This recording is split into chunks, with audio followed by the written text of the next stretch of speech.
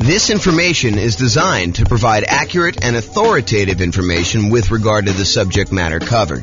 It is offered with the understanding that the presenters are not engaged in rendering legal, accounting, or other professional services. If legal advice or other expert advice is required, the services of a competent professional should be sought. Welcome to the High Point Real Estate Investing and Real Estate Financial Planning Podcast.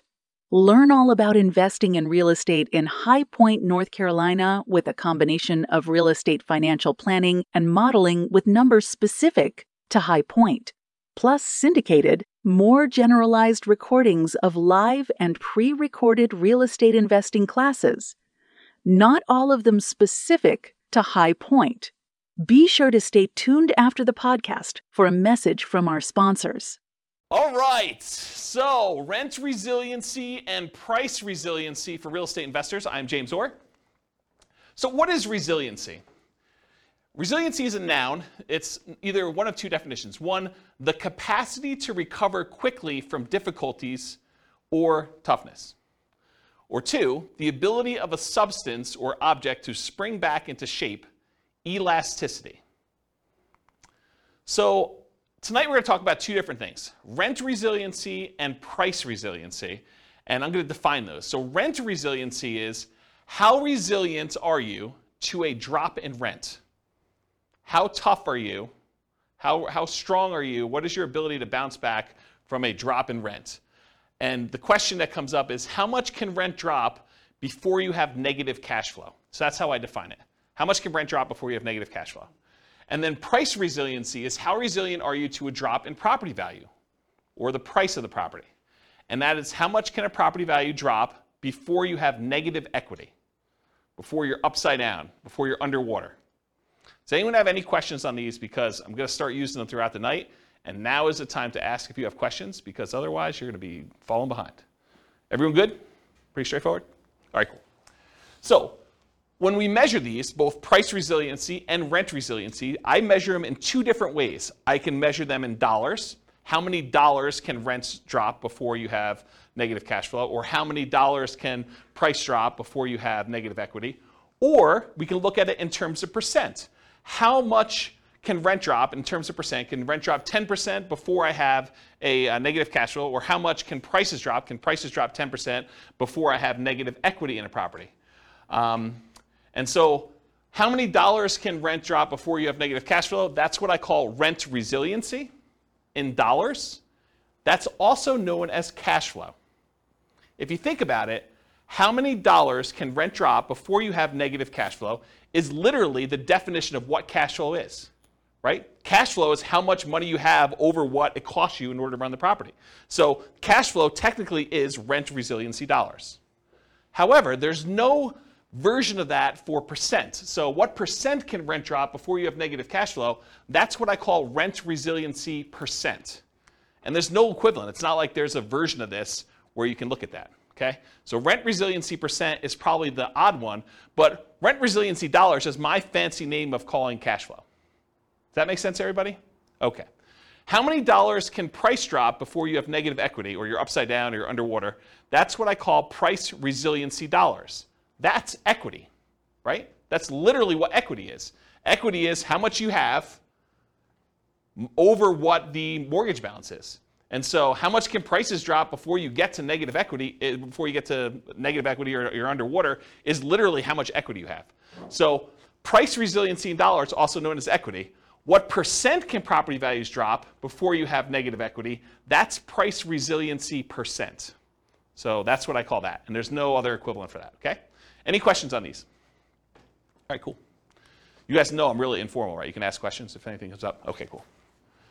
All right, so measured by either the property or the portfolio. So resiliency can be for a specific property in your portfolio. You could say to me, James, how resilient is 1234 Main Street to a drop in rent? And you can look at that. Or you could say, James, how resilient is my entire portfolio to a drop in rent? What is the average drop in rent I could have on each property before I have negative cash flow? Or you can look at it on an individual property. So you can look at these either in a per property basis or overall as your portfolio. And we could either look at this from a total perspective, where you add up all the rents, you add up all the expenses, and you could see how much rents can drop before you have negative cash flow. Or you could look at it as, I take all the rents, I divide through by the number of properties I have, I take all of the expenses on the property, I divide through by the number of properties I have, and then you can look at how much it is on a per property basis on average. Does that make sense? Okay. All right, so you could look at this as either a snapshot in time. You could say, right now in my portfolio, how resilient am I to a drop in rent? Or you can say, over a long period of time, over the next 60 years, what does it look like? How resilient am I at each point in time for a drop in rent? So you can look at it either as a snapshot or as the thing over time. And you could say, look, 5 years from now, I plan on paying off a property, or I plan on refinancing a property, or I plan on buying a property, or I plan on selling a property. And you could say 5 years from now, at that snapshot in time, month 60, let's say as an example, what is my rent resiliency, or what is my price resiliency at that point? So you could do this looking into the future too, and use it as a decision-making tool as to whether or not doing a certain activity, buying a property, selling a property, refinancing a property, cash out, refinance a property, or rate and term, refinance a property, or any of those types of things, how will that impact how resilient my portfolio is? Okay, I think I covered all those. Oh, one other thing. You can also look at what is the average amount of risk I have, or in this case, price resiliency or rent resiliency over an entire 60-year period. So instead of seeing a chart where, it starts off, I'll use draw on the board here, where it starts off really high, or it starts off really low rather, and then over time as cash flow improves, your resiliency gets better. You could say, hey, what is my resiliency for this entire period? And you could take an average and say, oh, the average is 30% or 32% or whatever it is. And you could say, oh, so this one's about 30% on average. And then if you had another strategy you were considering, like this one, you could say, oh, that one has a rent resiliency average over this whole time of 29%.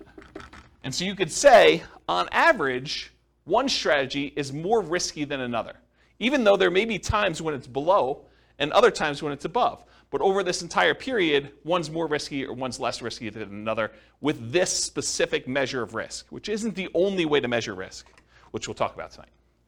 Any questions on that? Okay. If you're doing any modeling in the Real Estate Financial Planner software, I added a bunch of new numbers here. So now you can actually see your average rent resiliency, your average price resiliency, average debt to income, average total debt to net worth, and average total debt to account balance, as well as average months of reserves. And if you click on any of those buttons, they go to all those individual charts. So I added those for you because I wanted to see them. So that's a new tool that's brand new for you guys. Tonight we're going to look at both snapshot, one specific month and how it measures, and we're going to look at stuff over time. We're going to talk about both of them. Any questions? Okay, cool. All right, let's talk about some oversimplified math. I'm going to give you an example just to kind of walk you through how this stuff works. So let's say you have two different portfolios that you're comparing. In one portfolio, in both portfolios, you have $1,000 per month in cash flow on all your properties, okay? In one portfolio, you have 10 properties that each cash flow $100 each, okay? 10 properties, $100 each property, that's $1,000 per month in cash flow. And in another portfolio, you have 5 properties with $200 a month each in cash flow. So you have one portfolio that has basically the same amount of cash flow for both. One of them has more properties with less cash flow per property, and the other one has fewer properties with more cash flow per property. What if rents, let's talk about the ones where you have 10 properties with $100 each. If rents drop by 10%, if rent per property goes from, just as an example, it's oversimplified, $1,000 per month to $900 per month in rent, your cash flow goes from $1,000 per month to $0 per month. You lost $100 per month in property. It was only a 10% decline in rent values, but because you only had $100 per property, it went from $1,000 per month in rent to $900 per month in rent. So the $100 in cash flow went away. You now have no cash flow on that particular portfolio. Does that make sense, everybody?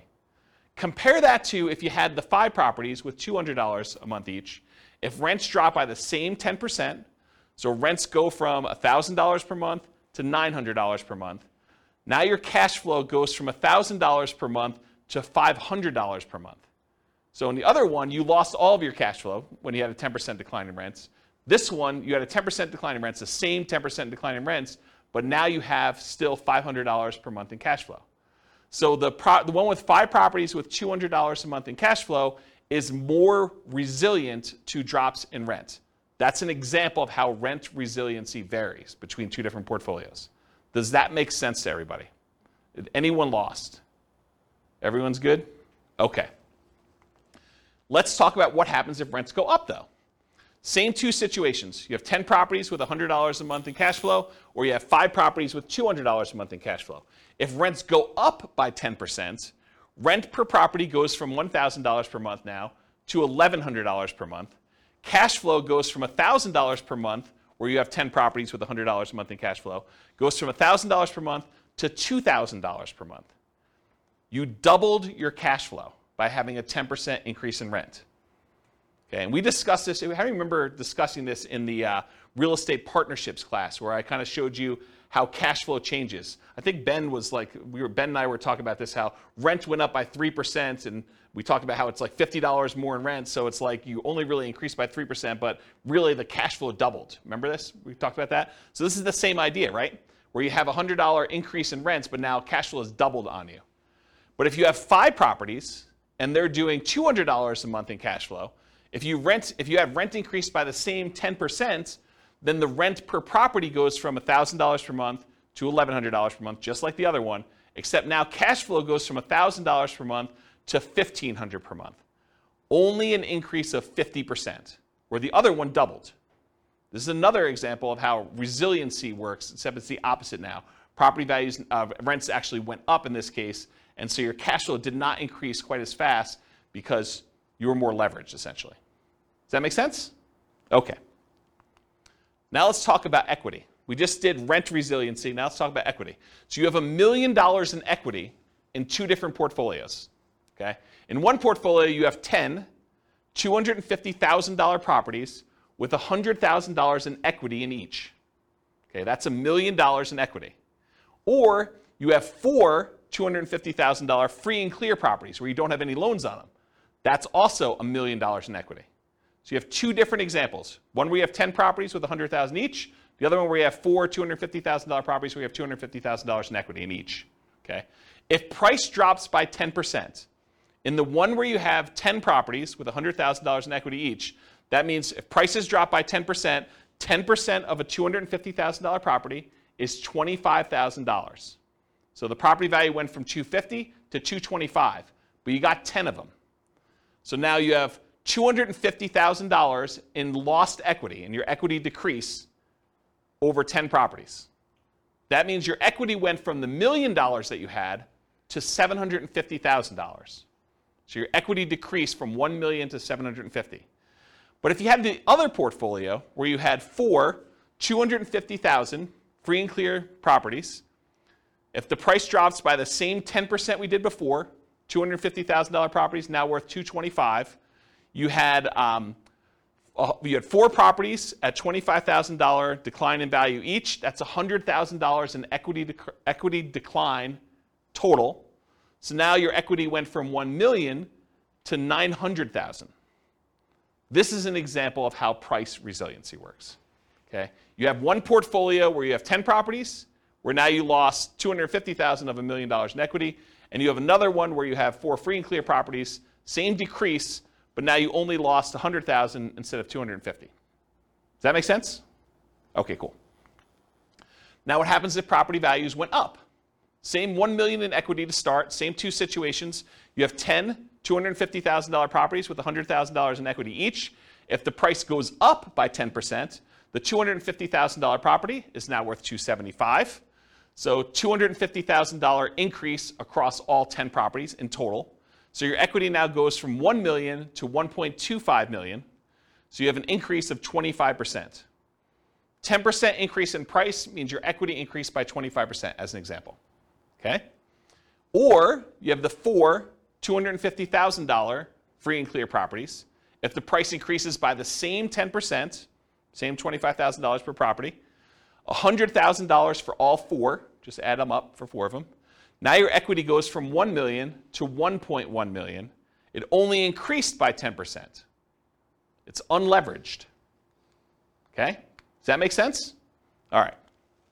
So really, what we're talking about in a lot of these cases is leverage. The more leverage you have, the less resilient you are. The less leverage you have, the more resilient you are. Does that make sense? We just saw that. The more leveraged you are, the less resilient you were. Right? We saw that with rents. Any questions on this? All right, cool. All right, let's do a thought experiment. Which is riskier? Is it riskier to put 0% down or to put 10% down? And why? This is the discussion part of class. What's riskier? Just call it out. It's riskier to put 0% down. It's less risky to put 0% down. Okay? Why do you think it's less risky to put 0% down? Less skin in the game. Less skin in the game. So if you put no money in the deal, you don't have any money to lose.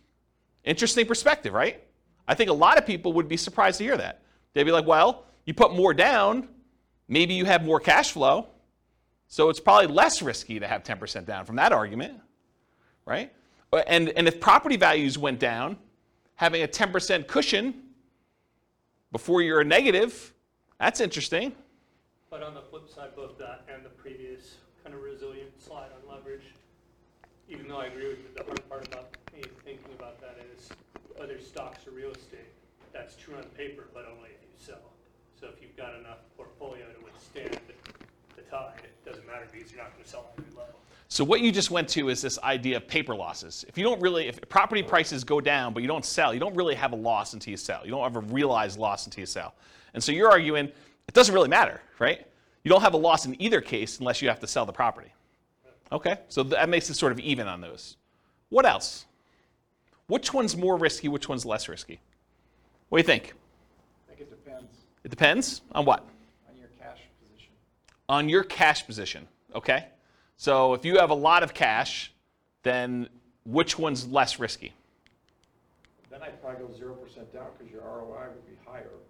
Okay, so you might have an infinite return on investment. Right. In theory, at least. I mean, really, you should be calculating your return, including how much you need to keep in reserves. I mean, we kind of teach that in deal analysis class. But ignoring that for a second, if you have a 0% invested in the deal and you make money on that, then you have an infinite return, right? Yeah. So you would think that it's less risky for you to have 0% down in that case. Yeah, if you can support the rents. Yeah. So you're assuming you're having to pay for negative cash flow. Well, there's that risk. There is a risk, right? So is it more risky to put 0% down or 10% down? What do you think? It's a personal decision. It's a personal decision, yeah? It depends on what you have in reserves. I really think.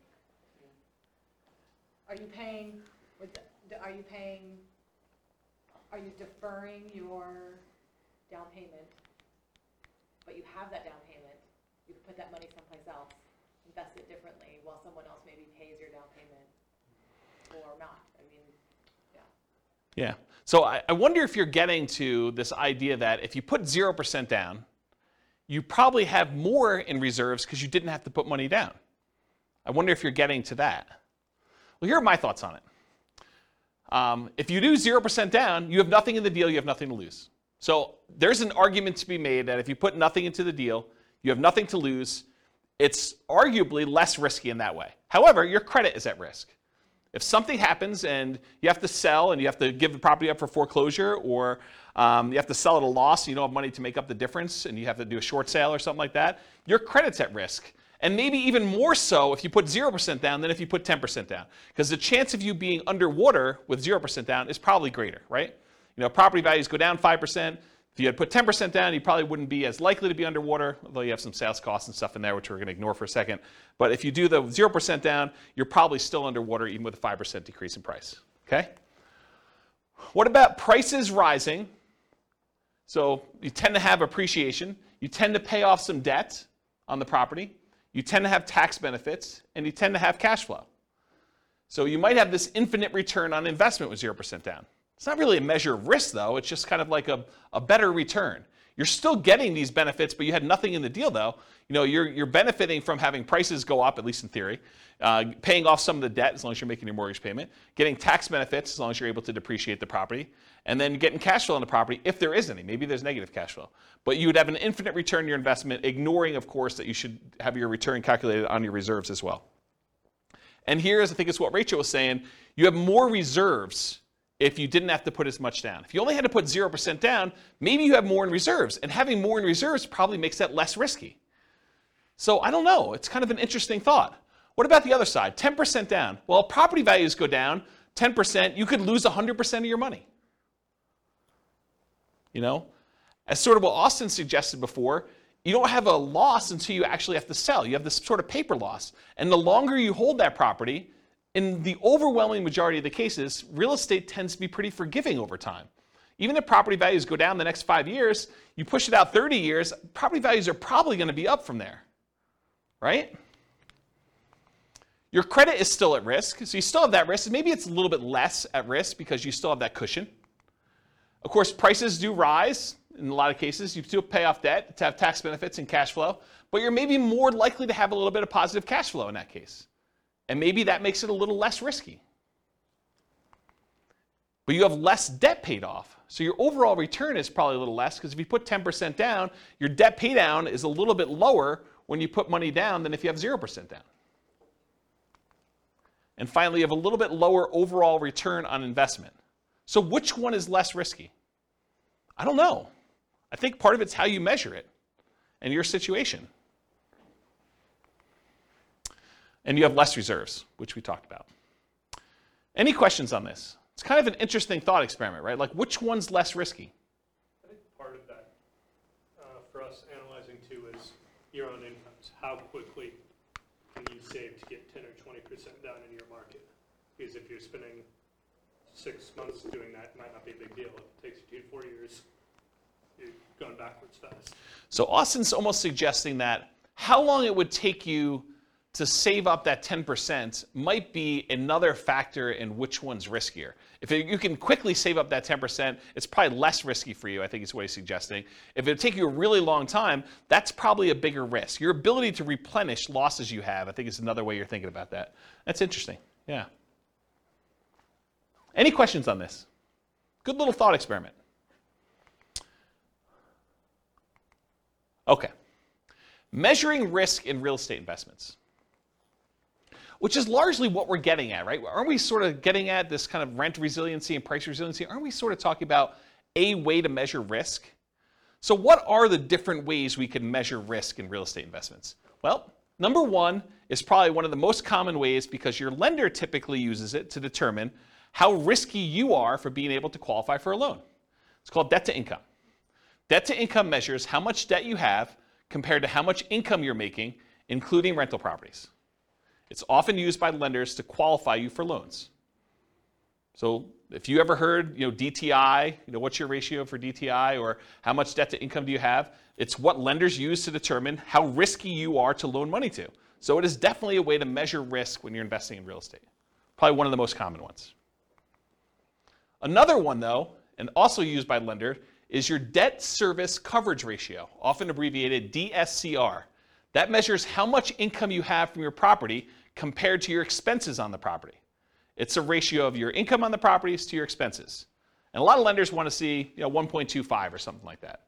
They want to make sure that the income you have in your property can more than cover your expenses. Okay? That's another way that we measure risk. Here's one you may not have heard of. It's debt to net worth. How much debt do you have? If you add up all your mortgages and any other debts you might have, car loans, student loans, anything like that, credit card loans, how much debt do you have compared to what your overall net worth is? And when we use net worth here, we're also talking about any equity you have in properties. How much cash you have in the bank, how much money you have invested in stocks, how much Bitcoin you have, how much Dogecoin you have, all those things, right? So it's your overall net worth, your ratio of your debt to your net worth, okay? But if you think about it, debt to net worth, certain types of net worth are more liquid than others. It's hard to get at equity. What's up? I thought your net worth already It does. So I'm confused by It does, but your ratio, But your ratio, I mean. the ratio of how much debt you still have to your net worth is a measure of how risky it is. But your net worth, in this case, you've subtracted your debt off. Yes. Okay, got it. Yes. That's a great question. Rachel asked, so your net worth typically has all of your assets minus what all of your debts are on your assets. And so you find out what your overall, your like net is after all of your debts on your property. And yes, when we do this calculation, we're saying how much debt you have now divided by what your net worth is. Got it. Yep. Just want to make sure I understand. Yeah. And think about it this way. Let's use a really basic example. Let's say you're a Bill Gates type of guy and you have $1 million and you owe $10,000. So now you have $10,000 in debt over $1 million net worth. That's a relatively low debt to net worth. But let's say, as another example, you're an investor in this room and you owe $3 million on all of your mortgages, but you have $1 million in net worth. Yeah. Now that's much higher debt to net worth. So who's riskier in that case? Right? I think the person who has $3 million in debt and only $1 million in net worth, as an extreme example. Yeah. Okay? So I was getting to this point though. So when you think about your net worth, what does your net worth consist of? It consists of equity in your properties, your account balances, any type of investments you have, any cash you have, things like that. But some of that is not easily accessible. And if poop really hit the fan, you might not be able to quickly get at equity in your properties, especially if property values are declining and you're really trying to like pull money out for some reason to save yourself from some type of decline or something like that. It may be really hard to get at your equity. So another measure of risk, which is slightly different than this one, is your debt load compared to your liquidity. So I call that debt to liquidity or debt to account balance if you're actually in the software doing these calculations. And your debt to account balance says, how much debt do I have compared to just my account balances, just the money I have in my bank account, just the amount of money I have in stocks. It is specifically excludes, does not include equity in properties. Because equity in properties is illiquid. It's hard to get at, especially that top 25% of equity, right? It's really hard to do a cash out refinance above 75% loan to value. So that equity, in order for you to get at it, you need to sell the property.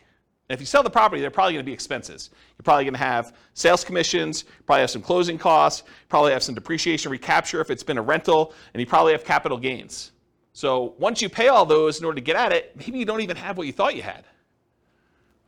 So this idea of debt compared to your liquid net worth is another way to measure risk. And in fact, I think it's a better way to measure risk because it sort of shows, how able you are to handle issues with your properties, liquidity-wise. Does that make sense? You're smiling like this is Proud 'cause it's what I use. debt to liquid net worth? Yeah. Yeah, it's another measure of risk. Yeah. Okay, so far we've covered debt to income, commonly used by lenders, debt service coverage ratio, another one used by lenders a lot, debt to net worth, which I don't think many lenders use, but I think it's a really good metric, and debt to liquidity or debt to account balances. What about reserves? Isn't reserves another measure of risk? If you only have 1 month of reserves on your personal expenses, all the rental properties you own, don't you think that that's more risky than someone who has 6 months or a year's worth of reserves saved up somewhere?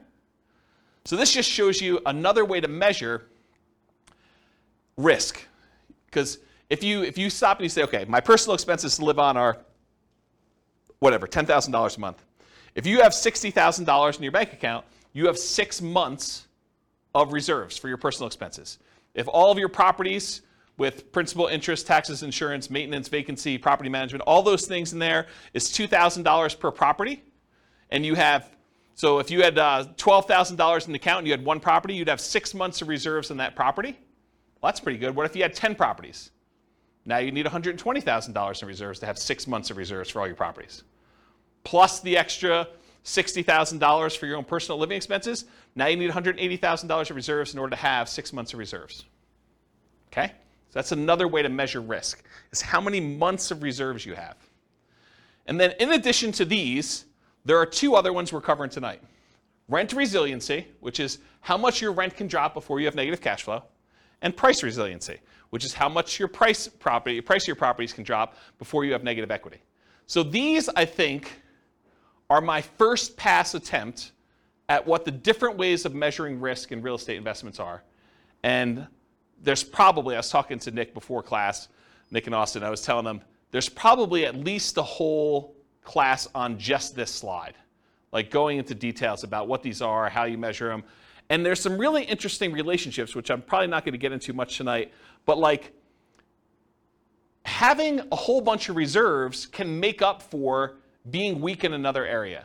If you have really low rent resiliency, maybe I do cover this in another slide, but if you have really low rent resiliency, where if rents decline by the smallest amount, you're going to have negative cash flow, but you tell me you have 10 years worth of reserves, I'm less concerned, right? If you tell me, look, I got 15% rent resiliency, but I only have 1 month of reserves, I'm nervous for you because these interact. Does this make sense? Okay. All right, so how much riskier is it? Rent resiliency and price resiliency give you one way to measure how much riskier it is when comparing two different strategies. So these can be talking about completely different strategies. For example, I'm going to Nomad versus I'm going to do non-owner occupant 25% down investments, or I'm going to do Nomad versus short-term rentals, or I'm going to do house hacking versus fix and flips, or whatever your strategy is, although fix and flips really wouldn't have rent resiliency. But you could use them to measure two different strategies completely, or you can use it to measure what is riskier. Should I put 10% down? Should I put 20% down? Should I put 25% down? And earlier we were talking, Ben, about this idea of nomading and how much you put down. If you think about this is sort of what we're talking about. If you put less down when you're nomading, it's just a really simple version of this conversation that we should have in detail. But if you put, lower down, like 5% down, and you have a much poorer, much more riskier rent resiliency, where you're likely to have negative cash flow or really low resiliency in case rents change, but you have now an extra 15% of the down payment in reserves, well, those sort of like counteract. And would I rather see you have negative $50 a month in cash flow, but have $45,000 more in reserves? Yes, I would. Versus you saying, I'm going to put $45,000 more in a property and now I'm going to have $100 a month in cash flow. I don't know. I mean, I'd almost rather see you have $45,000 in reserves, right? It's a kind of an interesting way to think about it. And you got to run your own numbers to see what it plays out for you. But that's like one of the discussions I think we should have about this idea of put more down and have positive cash flow, put less down but have a much bigger pile of reserves. So we have to think about that. Okay, so you could be analyzing, you can use this to measure risk when you're looking at totally different strategies or different amounts of leverage. Should I put 20% down? Should I put 25% down? Should I put 50% down? Should I buy these properties free and clear?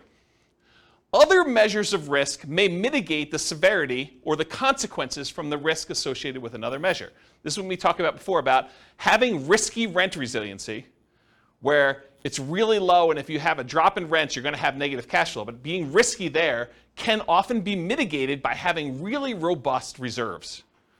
So if you're really sensitive to drops in rent where you're going to have negative cash flow, but you tell me you've got $1 million in reserves, I probably don't care, right? Unless you're talking about really big numbers for the negative cash flow.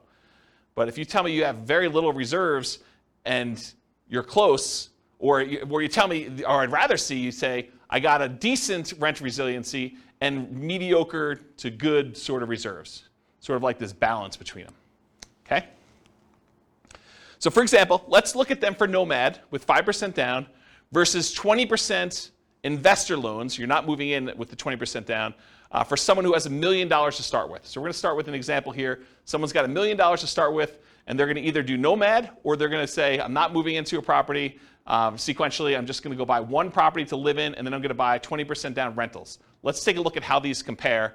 And I do have the 20% down investor buy a single owner-occupant property to start with to kind of make it fair, okay? So let's take a look at what this looks like. Let's start with price resiliency. Okay. I'm going to take my time to go through these charts. So this is a chart showing total price resiliency in dollars. So how much dollar-wise do prices need to decline before I have negative equity? The red line is showing you 20% down non-owner occupant. And remember, price resiliency in dollar is essentially equity. So really, this is a chart of how much equity they have in all their properties. Right? That's what I'm showing you.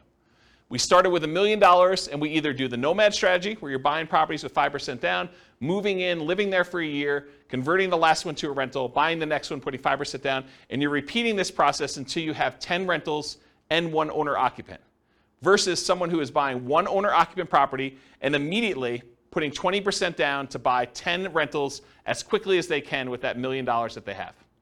So in this case, they're able to buy the 10 rentals really, really fast in like 10 months. Okay?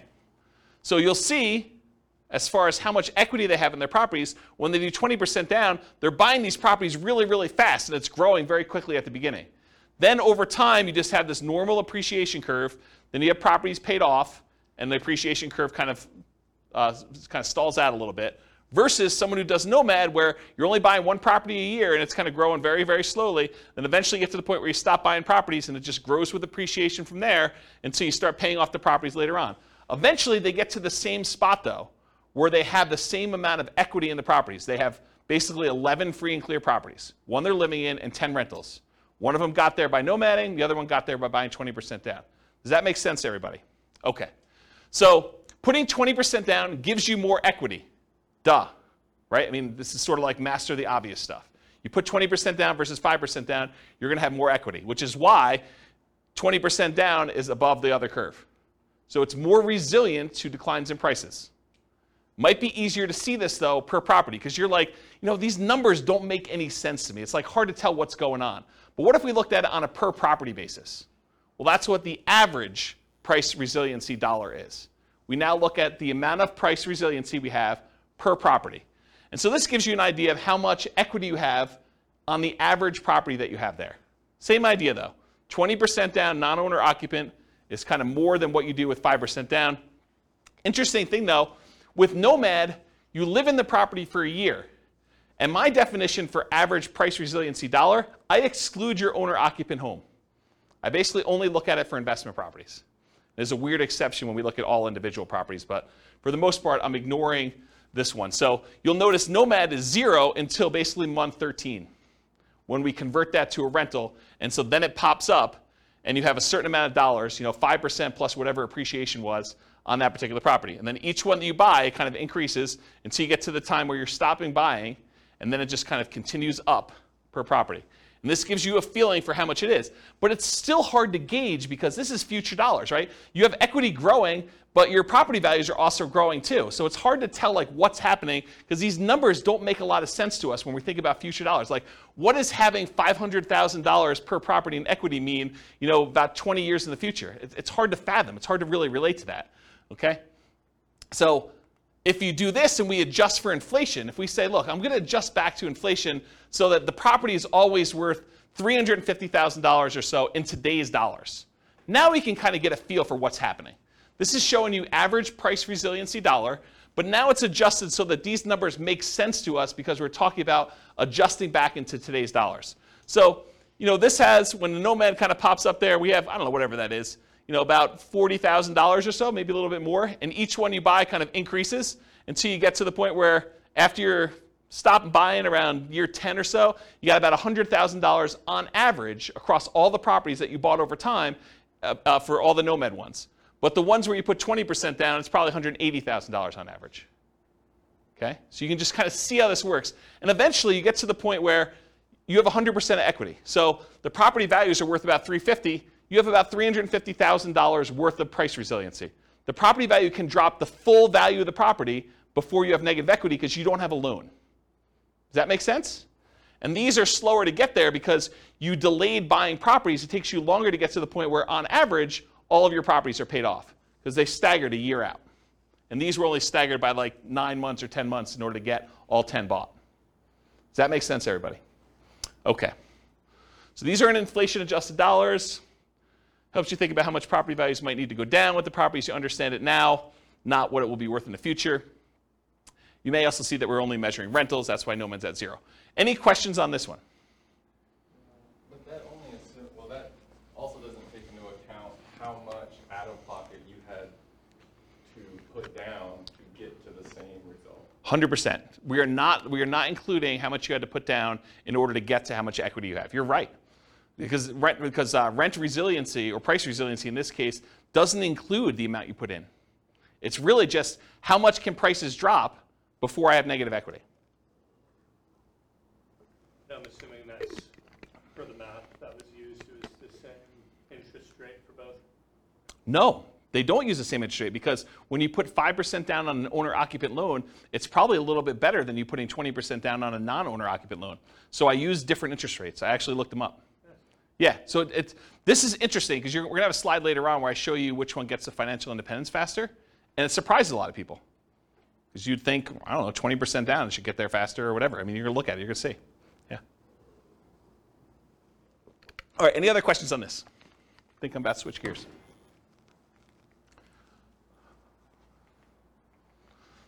Now I'm switching from dollars to percent. So what percent can prices drop before I have negative equity? And you can see when you put 20% down on the first property, you basically have 20% that can decline before you have negative equity. When you have the nomad property, until it becomes a rental, it's 0. But then as soon as you do this, it's probably closer to like this 8% range. Why is it 8% after a year? Because you put 5% down, and I assume property values are appreciating at 3. So now property values can go down by like 8% on this first one before you have it. And each time you buy a new property, it sort of increases to get to this point. So you can see how resilient you are to declines in value, percentage-wise. No longer talk about dollars, because in a lot of ways, don't we want to know percent? Don't we think in terms of percent? We don't often think, look, we're buying properties. What if they go down $72,000? Well, $72,000 of what? If we're talking about $1 million property, that's very different than if we're talking about a $300,000 property. So really, don't we want to think in terms of what percentage decline we had on the property value?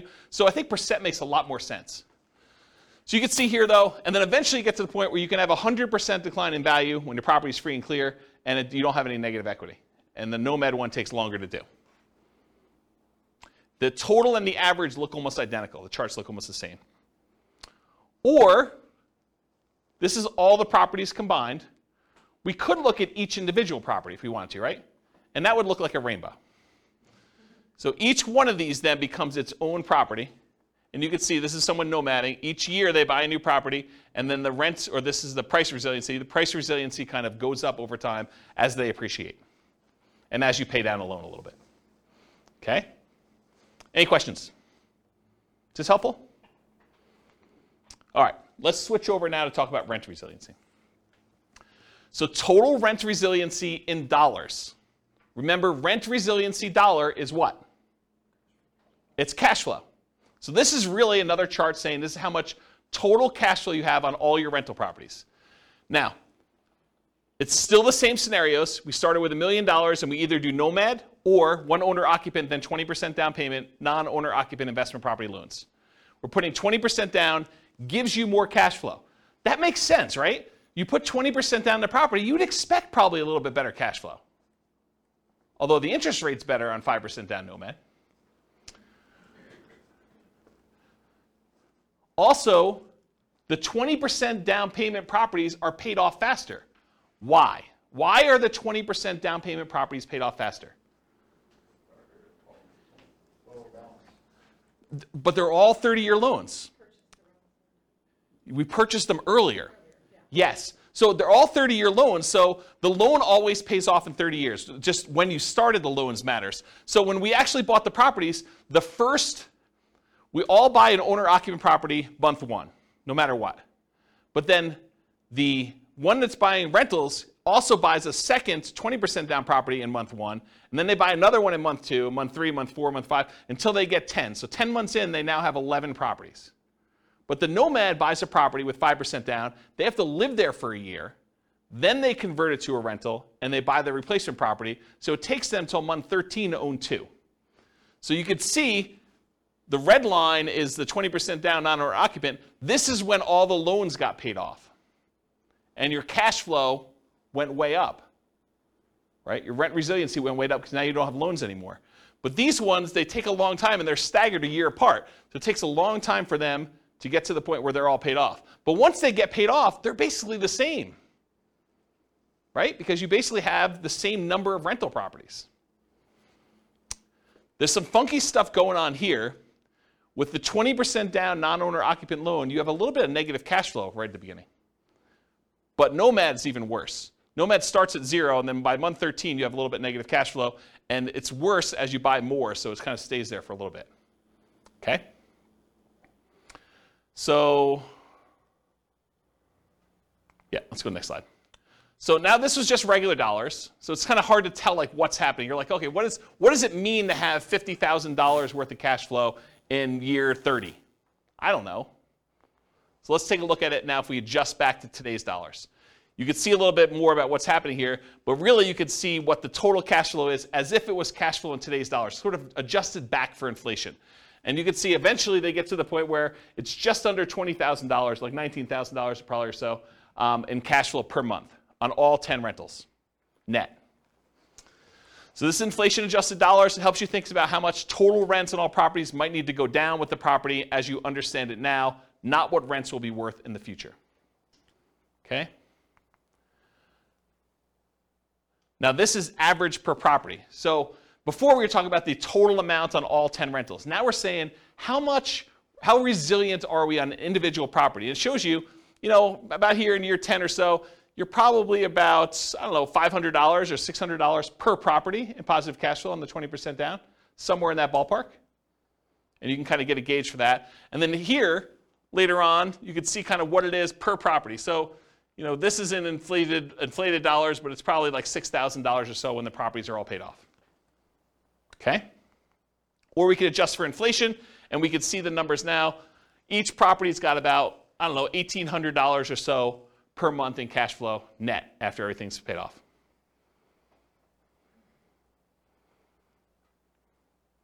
Cool? Any questions on this? All right, now we're going to switch to percent. So what percent can rents decline before we have negative cash flow? Well, with both of them, we're negative up front, right? Because we're basically underwater. We have negative cash flow on the properties. The 20% down one becomes positive sooner. The Nomad one takes a little longer before it becomes positive. But you can see that over time, though, it gets to the point where about 10 years in, 20% down is, about 18% resilient. You can have an 18% drop in rents before you have negative cash flow. And Nomad is probably, I don't know what that is, 8, somewhere around there.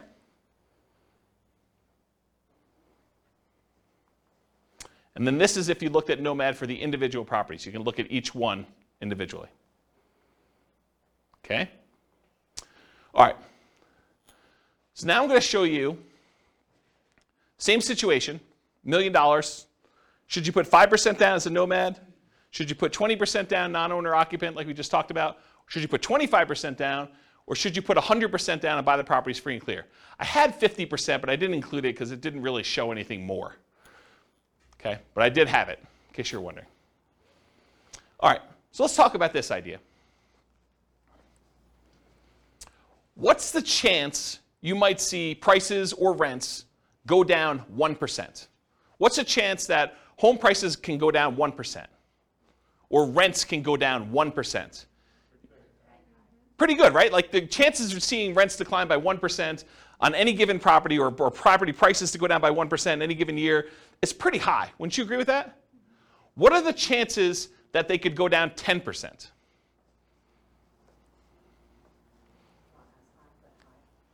You think it's high? Is it as high as 1%? Yeah, it's much more likely for you to be able to see property prices or rents go down 1% than it would be for them to go down 10%. What about the chances it could go down 25%? Property prices, you have a $400,000 property, now it's worth $300,000. What are the chances that could happen? Could it happen? Yeah, it could happen. Is it more likely that something like that would happen, or is it more likely you'll see a 1% decline?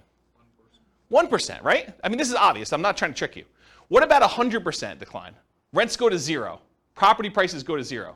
Could that happen? Maybe. Is it likely? Probably not. So would you agree that we're much more likely to see a 1% decline than a 50% decline? Not a trick question. Seems really obvious, right? Therefore, having a rent resiliency of 20%, where rents can decline by 20% before you have negative cash flow, is much less risky than having a rent resiliency of 10%, where rents can go down by 10% before we have negative cash flow, because we're much less likely to see a 20% drop than a 10% drop in rents. Because the chance of it going down 20% is much more unlikely than having a 20% rent resiliency, it's probably not 2 times better. It's probably more than 2 times better. Does that make sense? There's a point where, look, you really want to have a 1% rent resiliency or better. You really want to have a 2% one. But once you get up to like 30%, how much better is 35 than 30? Right? I don't know if it's like a lot, because the chance of it getting to 30% decline is much lower. Like the small numbers, it's much more important. It's important to get to a certain number, whatever it is, 5%, 10%, whatever you think is reasonable for perhaps a price decline or a rent decline. But once you get up much, much higher, the difference between those higher numbers, because it's not likely to get there, it's not as big of a deal. So is that a Rubicon then? No, I don't think of this as Rubicons. Rubicons are sort of like things you cross over, you get to where you never go back from. Acquiring your first rental property, or getting to the point where you have $100 a month coming in cash flow, or the point where you have your mortgage paid for by your rental properties. Yeah, things like that. Those are what I think considered Rubicons. Yeah. Yeah, question? So in your rent investor history, what percentage have you seen rents go down? That's a really good question. I don't remember, but I do remember seeing rents decline in 2008, 2009, when you had a whole bunch of people that couldn't or were unable or unwilling to sell their properties at a loss. They either couldn't sell their properties or they were unwilling to sell it at a loss, and they decided to become unwanted landlords, reluctant landlords, where they're renting their property out. And then you have a surplus of rentals on the market and not as much demand. And so when you have a lot of demand and a lot of inventory, people drop rents in order to get their properties rented, and so you have declines in rents. And I think that happens, it's sort of market dependent, but like our local market, Fort Collins specifically, was much more resilient to rent declines than other markets in other parts of the country. So I think part of it is market dependent, and I probably could look at some charts to try to get a feel for that. There probably is some data that I'll try to find, and we can look that up. But I don't think it's unreasonable to be prepared for a 10% decline. Especially, I think about it this way too. Over the last X years, we've seen a massive run up in prices, a massive run up in rates, in rental rates, rents. Do you think it's unreasonable to give some of that back? When you think of it that way, right? Like, it was only 2 years ago that rents were, what is $2,000 a month. Now they're $25,000. Do you think it's unreasonable to go from $25,000 to $23,000? And you're still $300 more than you were, a couple of years ago? I don't think that's unreasonable. And so part of it is, what's that? Depends on what you bought the house for. Well, but is it unreasonable to think that it could go back there? Right. It's like sort of proximity bias, right? Some type of recency bias, I think is what it's called. I think partly, I get what you're saying logically, but with that being said, I think part of that's also interest rates and new bond. Yes. Because if that trails up, so right now your PITI, you're looking more towards $3K that every renter is going to have to hit if they're going to go towards a new house, then rates have to go up because they're going to trail that. They're not going to go to, I'm not going to rent it for $2,300, but I know you're going to buy it for $3,000. Yeah, so what Austin is saying is, I think he's sort of pegging rents have to be related in some form or another to what your equivalent mortgage payment will be. And that has not always been true. We've seen transitions in markets where at one point they were parity. It was $2,000 to buy the property with a reasonable down payment compared to about $2,000 a month in rent. And we saw some type of parity with that. But then over time, markets changed where the price to buy a house went up a lot and rents did not creep up quite as fast as those things. And so that can change in a marketplace over time. It's not universally true that always rents are there. Now, what's an interesting kind of way to think about this is you could force that to be true by doing like a rent-to-own or lease option where you tell people, look, the mortgage payment if you go buy this property is $3,000 a month, to use your example, but rents would normally be $2,200. But I'm going to charge you $3,000 a month because if you can't afford a $3,000 a month payment, you can't buy this house. You're never going to be able to actually buy it from me. And if you can't do that, then why am I putting you in here? And so you can almost make a justification for rents that look like mortgage payments when you're selling on the lease option. Does that make sense? So, yeah, that's an interesting point, though. Okay. Any other questions? I think there's some other stuff on another slide, but I think we're done with this one. We good? Cool. So evaluating risk continuing. So what's the chance price or rent will go down on a single property? You know, you have a rogue property in a part of town that goes bad, or, you know, it's not as hot anymore. So what are the chances that it could go down on a single property? Pretty good, right? I think you can see that happening. What's the chance it would be two properties in the same market? Well, probably not as high as a single property, but probably greater than some other things that could happen. What about on 10 properties in the same market? Well, if the whole market goes bad, I think that could totally happen, right? What about two properties in different markets? What's the chance of that happening? I think it could happen, but it's a different probability than having all of your eggs in one basket in one market, or on one street, or in one neighborhood. Right? There's a couple of people in the room that I'm looking at, okay? I mean, I'm not saying it's bad, I'm just saying that there's an increased probability, so I think you need to account for that when you think about your rent resiliency and your price resiliency, that, you know, you've increased your risk by doing that. What about 10 properties in 10 different markets? Right? A little bit less probability, but it can still happen. So diversification in some form or another, whether that's geographic, investing in different markets, property type, you know, buying some duplexes, buying some apartments, buying some single-family homes, you know, buying some condos, buying some townhomes, you know, all those different types of properties that you can do, or price points, you know, buying some entry-level rental properties versus buying some luxury properties, buying some mid-range sort of properties, or the strategy you're using. I'm doing short-term rentals, I'm doing house hacking, I'm doing you know, fix and flip, or all these different examples. So there's some diversification you can do across all those different things. Excuse me, geographic, property type, price point, strategy. There's more resilience required, suggested, I don't know how to word that, if you're not diversifying, right?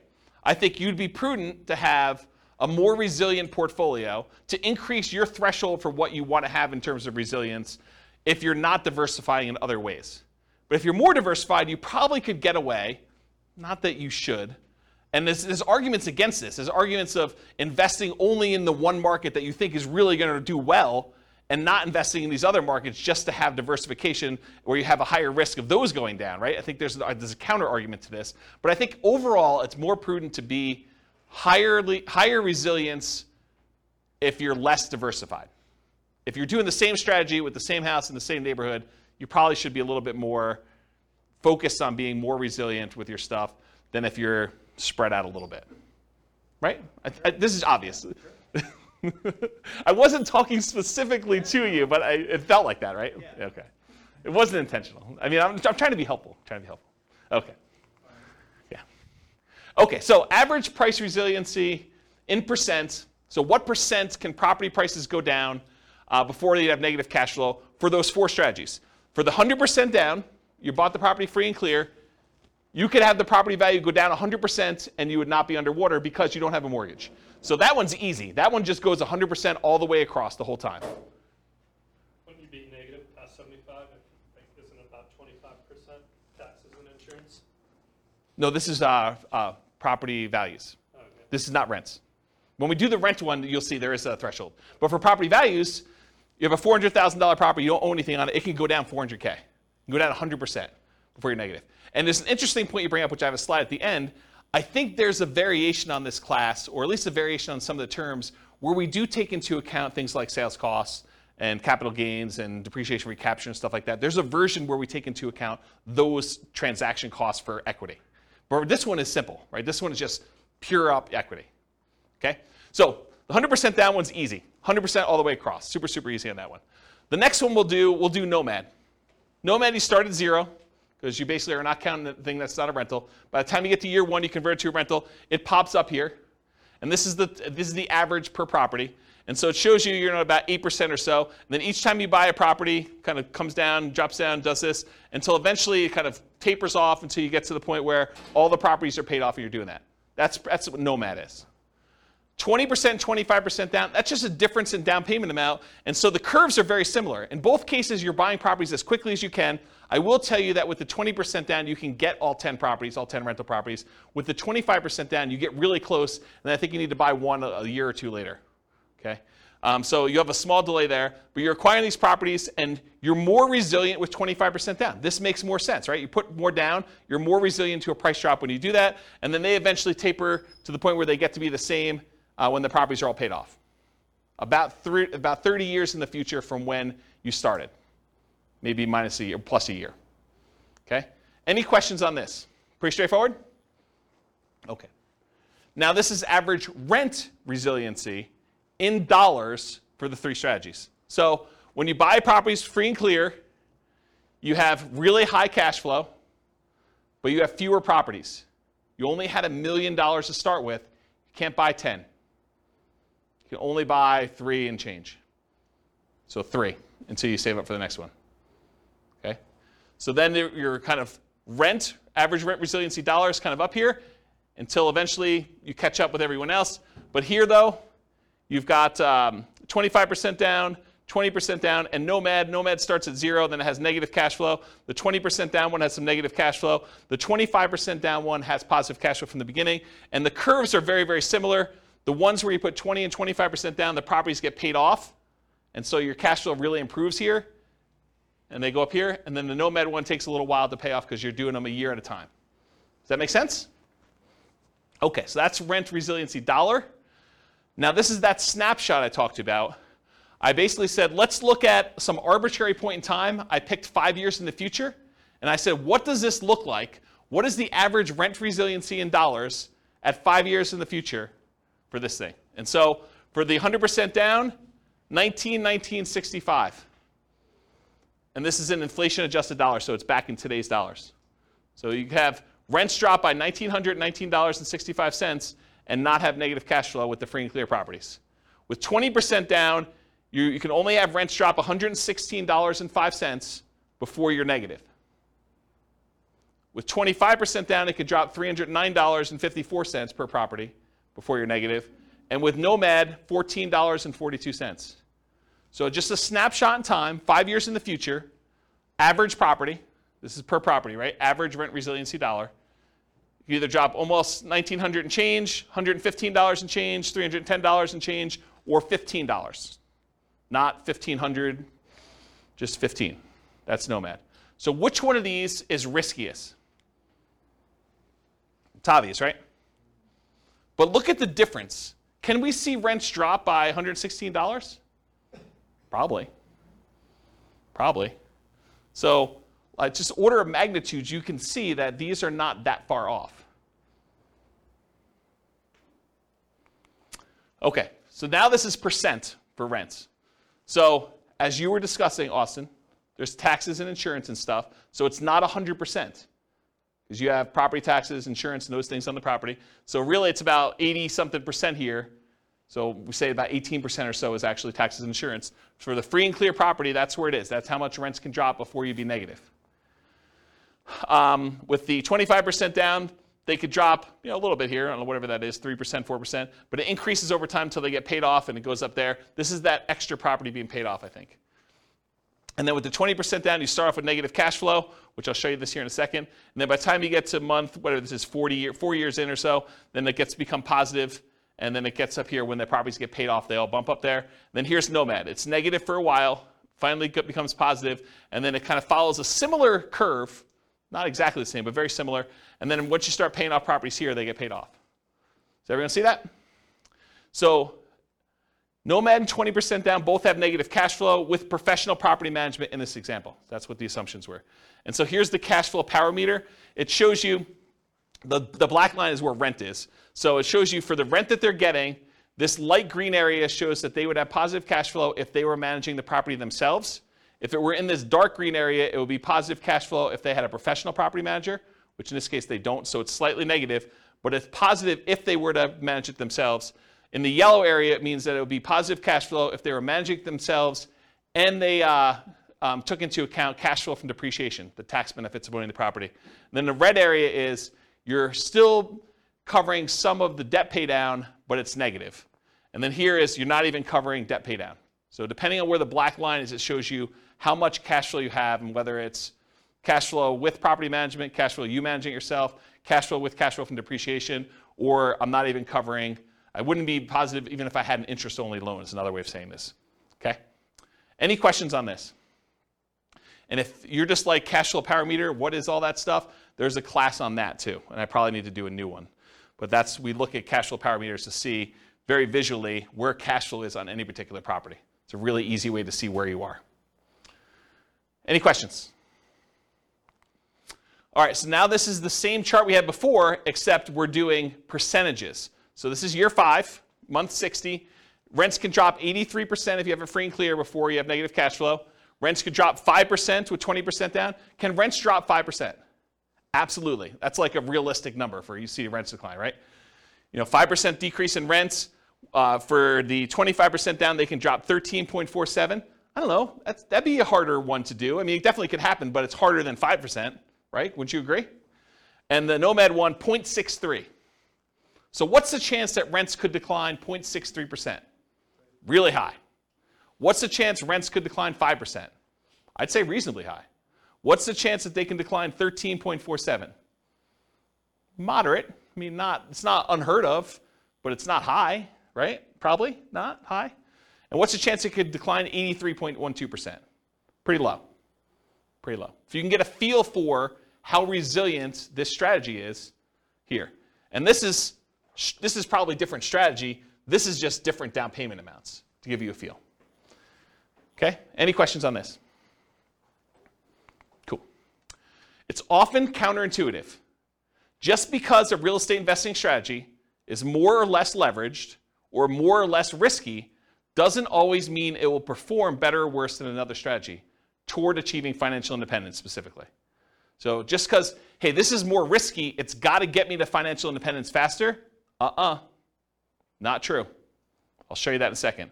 For example, putting 100% down to buy up to 10 rentals might seem like the least risky strategy from a number of risk measures, right? I mean, put 100% down. And putting 5% down to Nomad might, at first blush, seem the most risky. That doesn't tell you which one achieves financial independence first or which one will ultimately give you the highest standard of living, which we'll talk about. And this is a case for doing Monte Carlo or alternative universe modeling, where we actually see how risky is this? Like, what happens if rents don't go up always?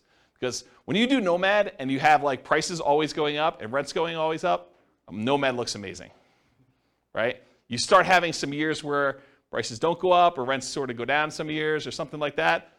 It still looks amazing, but there's years where it's not always pretty, right? You're actually still have negative cash flow for longer and it takes you longer to save up and sometimes you have to stay in properties longer. So there's stuff that happens. Okay? All right. So this is the numbers for those. So the Nomad one, you're financially independent. If you start with $1 million and you're trying to buy 10 Nomad properties, actually it's 11 because you live in the last one. It takes you 8.5 years to be financially independent where I think you're making $10,000 a month in income. So 8.58 years in order to make $10,000 a month in passive income. If you put 25% down, 7.58 years. So that's faster to put 25% down. Put 20% down, 9.58 years. It is slower for you to put 20% down than it is for you to do Nomad. It is slower for you to put 20% down than it is for you to do Nomad to achieve financial independence.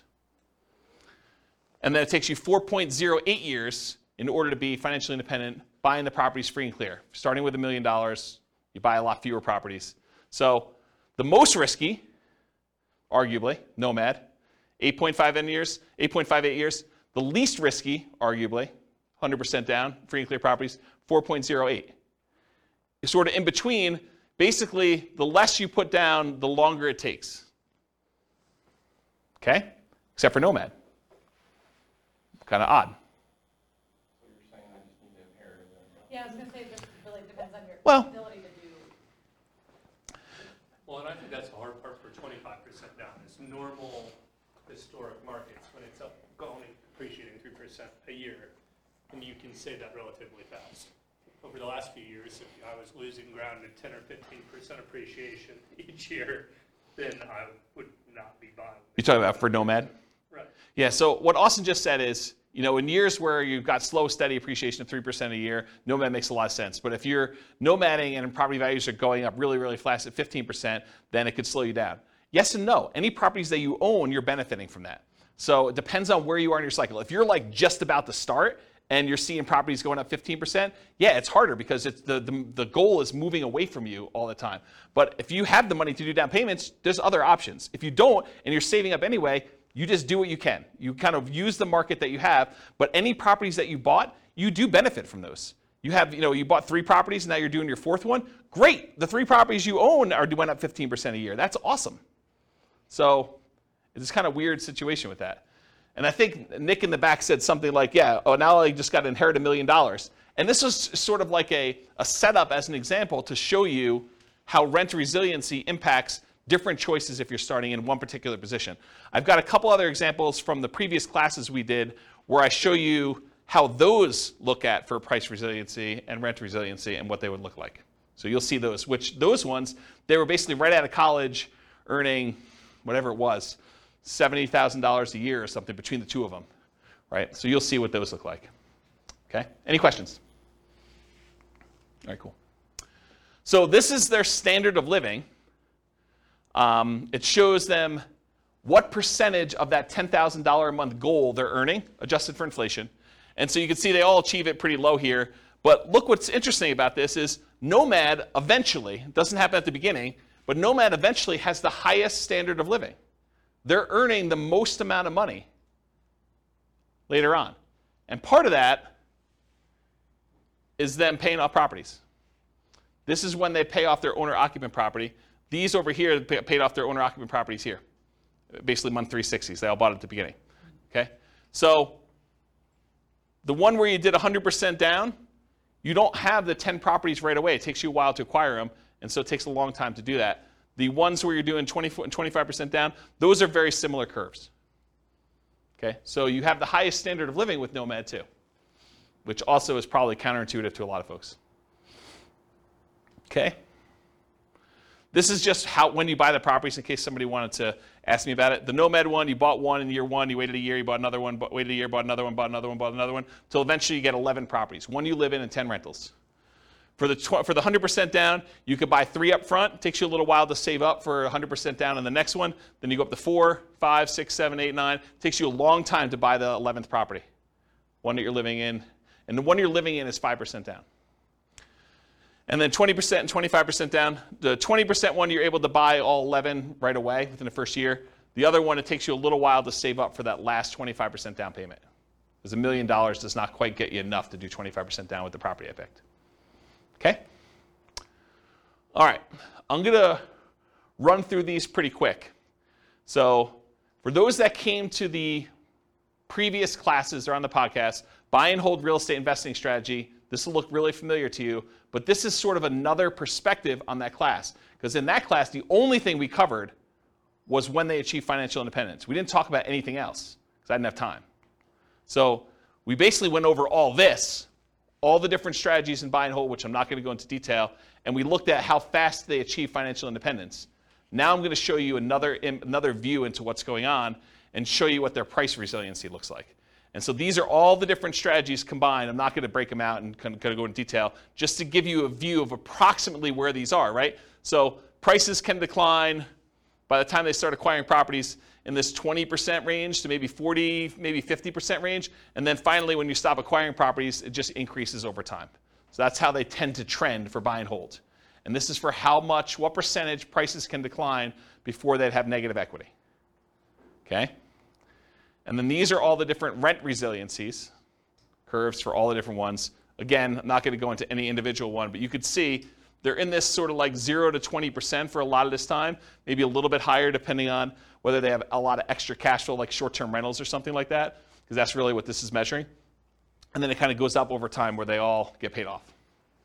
Okay? And then I picked an arbitrary time frame just to compare them. This is year 20, month 240, just to see what happens. And I wanted to show you 15% down payments are still relatively risky even 20 years in. Only a 6.3% rent resiliency or 1.92% rent resiliency, depending on which one of the two 15% down payment options you chose. All the other ones, though, I think are pretty reasonable, right? I mean, we talked about, do you think rents are able to go down 22%? What about 11%? I mean, that can happen, but it's not crazy close, right? You start getting at 1.92, that's pretty close before you have negative cash flow. So these are the 15% down options, and then these are all the other buy and hold ones, depending on which one you're looking at. Does that make sense? Just so you can see visually like approximately where they are in relative sizes. Okay? Any questions? Cool. All right, let's do the same thing for that Nomad real estate investing strategy class. Again, in that class, we went over all the different time it took them to be financially independent. We didn't go into any other detail. We didn't talk about net worth. We didn't talk about any risk. We didn't talk about, cash flow or, debt service coverage ratio or debt to income or anything else. So really, we just covered that. Now, this is if you do price resiliency. The blue one that's really weird is the lease option one where you're buying properties, then you have to stop buying until you can afford the next one and they get cashed out. So there's some weird stuff going on with the blue one, just ignore that one. But the rest of them sort of trend in this, I don't know, once you get up to steady state, 25 to 50%, and then of course as they get paid off, they increase from there. So you can see relative price resiliency in that, what I would consider to be a reasonable range. There's nothing kind of abnormal there. And then here's rent resiliency. Again, the blue one is that lease option one, which is kind of wacky.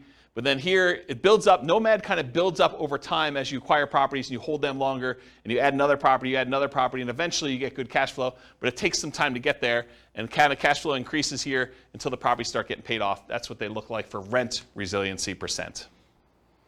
Any questions? And for comparison, this is year 20. Do you have a question, Austin? Yeah. For the short-term rental. Yep.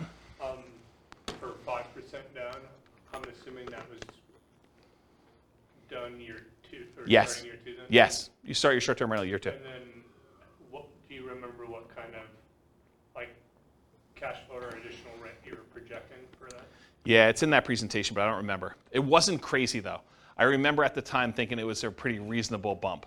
I bumped up expenses on it and I bumped up income on it so that the net income was higher, but it wasn't like 2x or anything like that. It wasn't that extreme. It wasn't even close to 2x. It was a reasonable bump. And you can change those assumptions, right? You can go copy the scenario to your account and just change the model. Yep.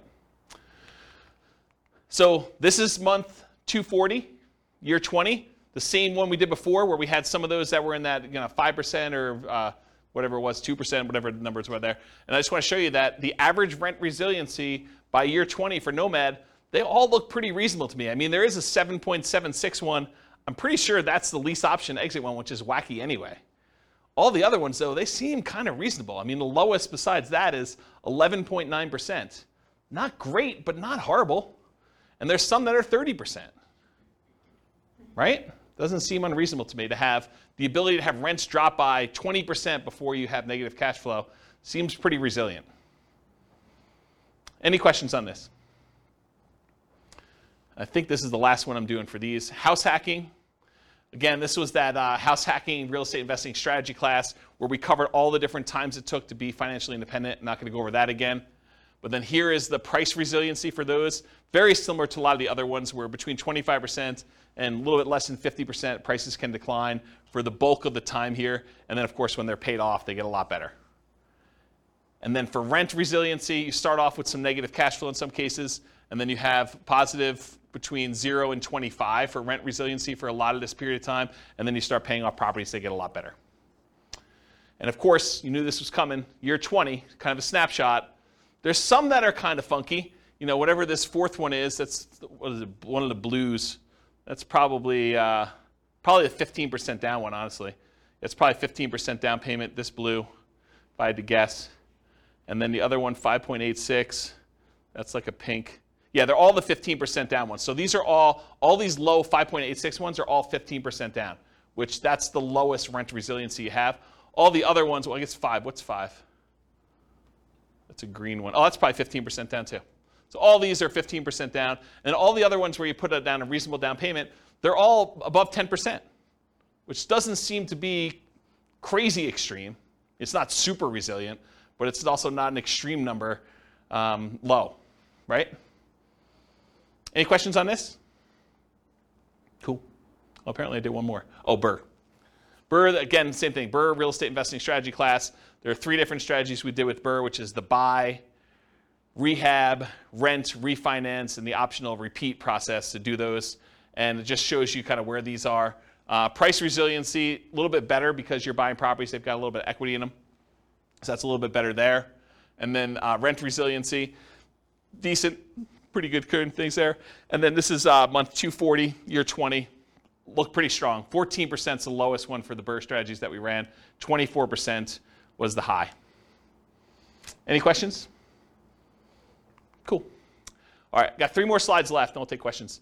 So additional things to consider. I think I mentioned this earlier in the class, but there's a concept that I didn't teach, which I probably should teach at some point. You know when I use the term like true cash flow, when I say true cash flow, it includes cash flow from depreciation, like the tax benefits of doing that. Or when I say true net equity, I mean your net equity after you take into account the expenses on the property, your taxes, not property taxes, your capital gains taxes, your depreciation recapture tax, any closing costs, your share of closing costs, and any real estate sales commissions you have. And that's like your equity after all those expenses. Well, these are kind of variations on that theme. True price resiliency is how much price could decline where you wouldn't have negative equity, taking into account refinance or sales costs. So like all the costs we just talked about, this would be a calculation. True price resiliency would be where you do take that into account. And so how much could prices decline knowing that you have to pay all these costs if you were to sell the property or you had to refinance it? What would be your kind of number there? And so that's kind of a variation on the theme. And then the same thing would be true for true rent resiliency. How much could rent decline where you wouldn't have negative cash flow, accounting for cash flow from depreciation, that tax benefit you get by owning the property too. So right now, if you think about it, we talked about rent resiliency all night. But really, if rents decline by 10%, you'd still have this weird buffer of the tax benefits of owning that rental property, provided you were still in that period of time where you can get the depreciation, right? So even if you were at break even or slightly negative, that like tax benefit of owning the property would really make it positive. So it's sort of like this extra buffer in there before you're really, really negative. You're not really negative with that cash flow from depreciation until you get below the cash flow from depreciation number 2. Does that make sense? And so this idea of true rent resiliency would, in theory, it's not created yet, would take into account cash flow from depreciation on those as well. So for those that wondered, hey, I thought this class was called cash flow resiliency and equity resiliency. And you're right, it was. At first, I was like, I'm calling this cash flow resiliency because it's how resilient is your cash flow to a decline in rent. Or equity resiliency, how resilient is your equity to a decline in price. And the more I thought about it, the more I thought, if I named it those, which I think makes sense, but if I named it those, I would avoid these extra ones that I plan on doing. And so I decided to go back and rename the terms to rent resiliency and price resiliency now. So now it's how resilient are you to a decline in rent, or how resilient are you to a decline in price? Because I wanted to add things like vacancy resiliency. How resilient are you to an increase in vacancy? Or property insurance resiliency. How resilient are you in your cash flow to an increase in property insurance? Or property taxes resiliency. How resilient are you in cash flow to a increase in property taxes? Or maintenance resiliency. How resilient are you to an increase in maintenance or CapEx as examples? So, for example, with maintenance, you could say, how much maintenance go up before you have negative cash flow? That would be maintenance resiliency. So that's why it got renamed. Does that make sense why it got renamed now? Okay. All right. Would you guys like to see my personal portfolio, rent resiliency and price resiliency, to kind of get a feel for what is somebody who has an established portfolio and might actually, think that they know what they're doing, do that, okay? So here's my own personal portfolio. This is my average price resiliency, and I should tell you, I'm not acquiring any properties, not selling any properties, not refinancing any properties, so it looks really plain, right? Because there's not a lot of stuff going on. It's just like things getting paid off over time. So this is price resiliency. The average property I have has got a price resiliency of whatever this is, 58%, 50-something%, high 50s. So my property values can go down 58% before I would have negative equity on average. Does that seem pretty conservative? I think it's pretty conservative. So that's what it is. It'll take me a while to get here because I've got some properties that I did new loans on when loan interest rates were low. Okay? What about rent resiliency? Rents can drop, whatever this is, high 20% before I would have negative cash flow. Okay? And then it gets better eventually when I pay off all the remaining properties where I did a refinance all at a bunch of time. Then it goes up to about 80% decline where I can do that.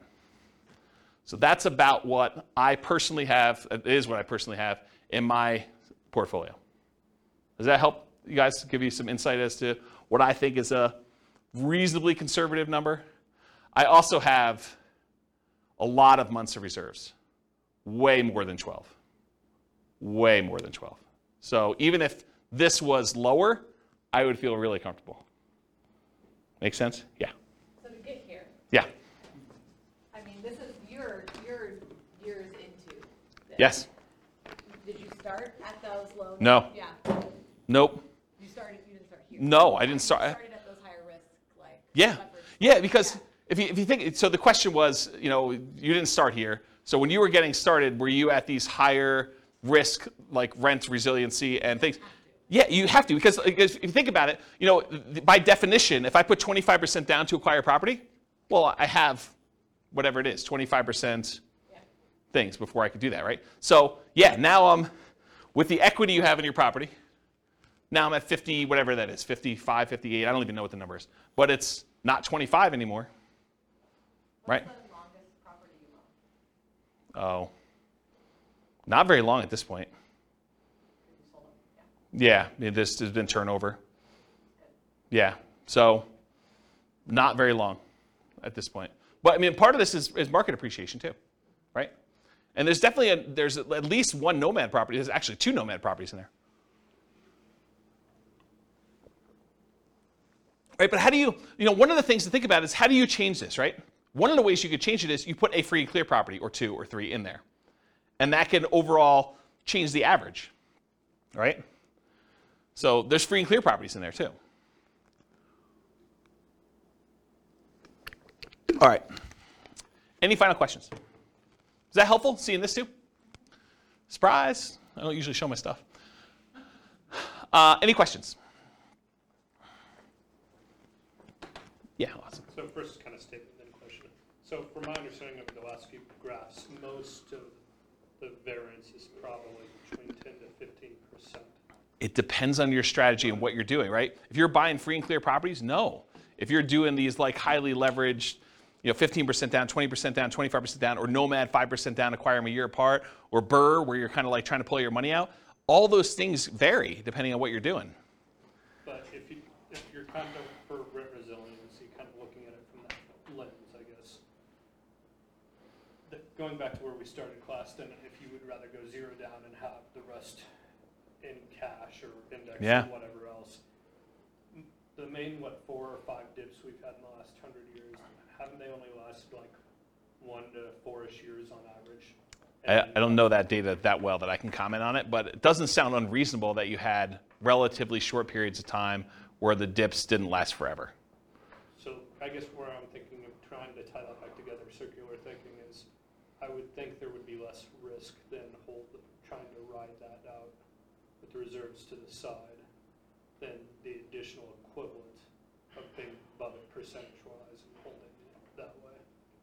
But I think they're related. So I think your question is, I'll reword it for you. I think your question is it better to have a lot of reserves and not worry as much about rent resiliency because you have the reserves to handle it?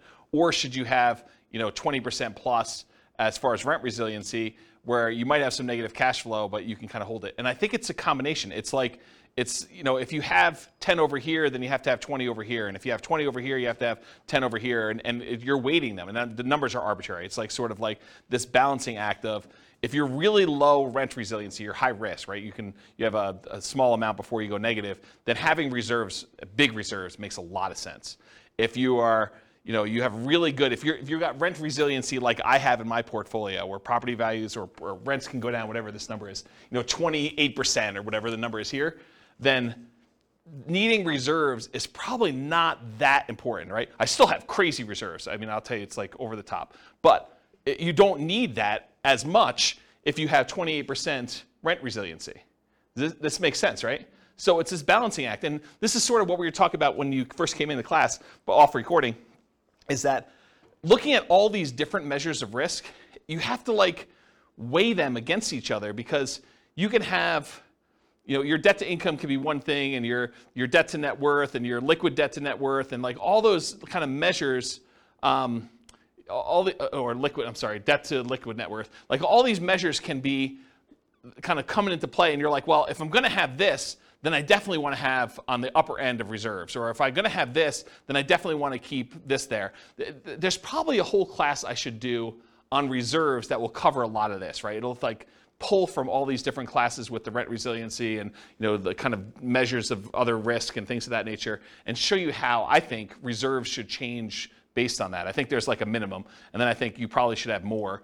Just as one example, if you're going to have negative cash flow when you're buying a nomad property, I think it's prudent to take whatever the negative cash flow is, set that aside as part of your reserves, and X number of months of reserves, right? I think you already know that you're going to have this amount of negative cash flow, so that should be part of your reserve calculation to begin with, plus then 6 months or 12 months or whatever you're doing for that. Like, that's the way that I would think about it. And so there's a whole bunch of things like that I probably need to teach in a reserves class, and which I'll put on my list. I'm sure that'll come up in a question for how I'm going to choose the classes in the future.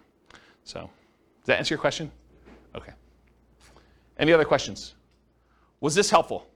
The kind of like rent resiliency, price resiliency. I know like there's some parts in there where it may get a little bit slow because I'm showing you a lot of charts and they're really similar, but I do also think that seeing a bunch of different examples gives you a feel that you can't get. It's almost like you have to work through the math problems in your book, and it's boring and not fun, but then you get a much better feel for like what the range of how they work are. So sorry, but I think it was helpful. So cool. Thank you all for coming. I will see you all soon. Bye-bye for now. You're welcome.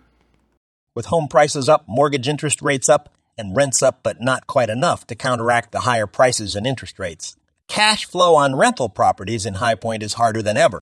Book a call with the Real Estate Financial Planner to apply our proprietary 88 strategies to improve cash flow on your rentals.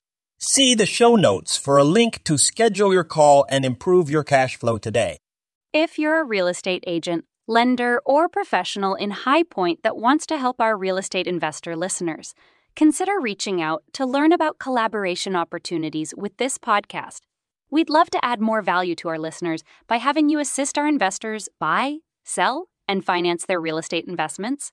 See the show notes to schedule a call to discuss collaboration opportunities.